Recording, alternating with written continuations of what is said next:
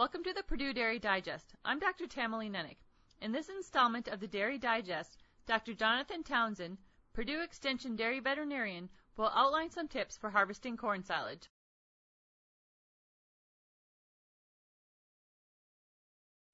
As corn silage harvest season approaches, it is useful to review the basics of harvesting high-quality corn silage.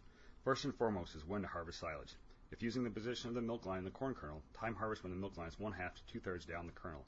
A better method of determining when to chop corn silage is basing harvest on whole plant dry matter content and method of silage storage. If using bunker silage drive over piles or bags, the silage should be 30 to 34% dry matter. If using conventional upright silo, aim for 32 to 36% dry matter.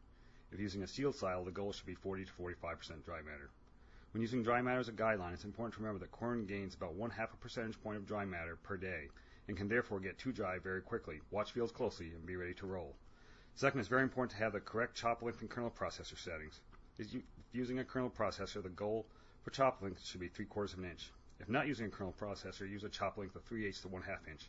If corn silage is over 38% dry matter, reduce chop length to a maximum of 1/2 inch. If corn silage must be chopped at a higher moisture content, increase chop length and avoid pulverizing kernels with a processor. Kernel processors should break at least 95% of all kernels. Third, if using a pile or bunker silo, proper packing tracker weight should be used. Proper packing should produce a density of 15 pounds of dry matter per cubic foot. To estimate the tractor weight necessary to achieve this density, the silage pile density calculator spreadsheet available from the University of Wisconsin's Forage Resources website can be very useful. Fourth, the silage should be sealed with an airtight cover as soon as possible after packing. Sealing prevents air and rain penetration and excessive loss of silage due to spoilage. Finally, consider a high-quality inoculant to further improve the fermentation process and produce a high-quality corn silage at feed-out. Following these basics will produce high-quality forages that will support cost-efficient milk production. Good luck for a successful harvest.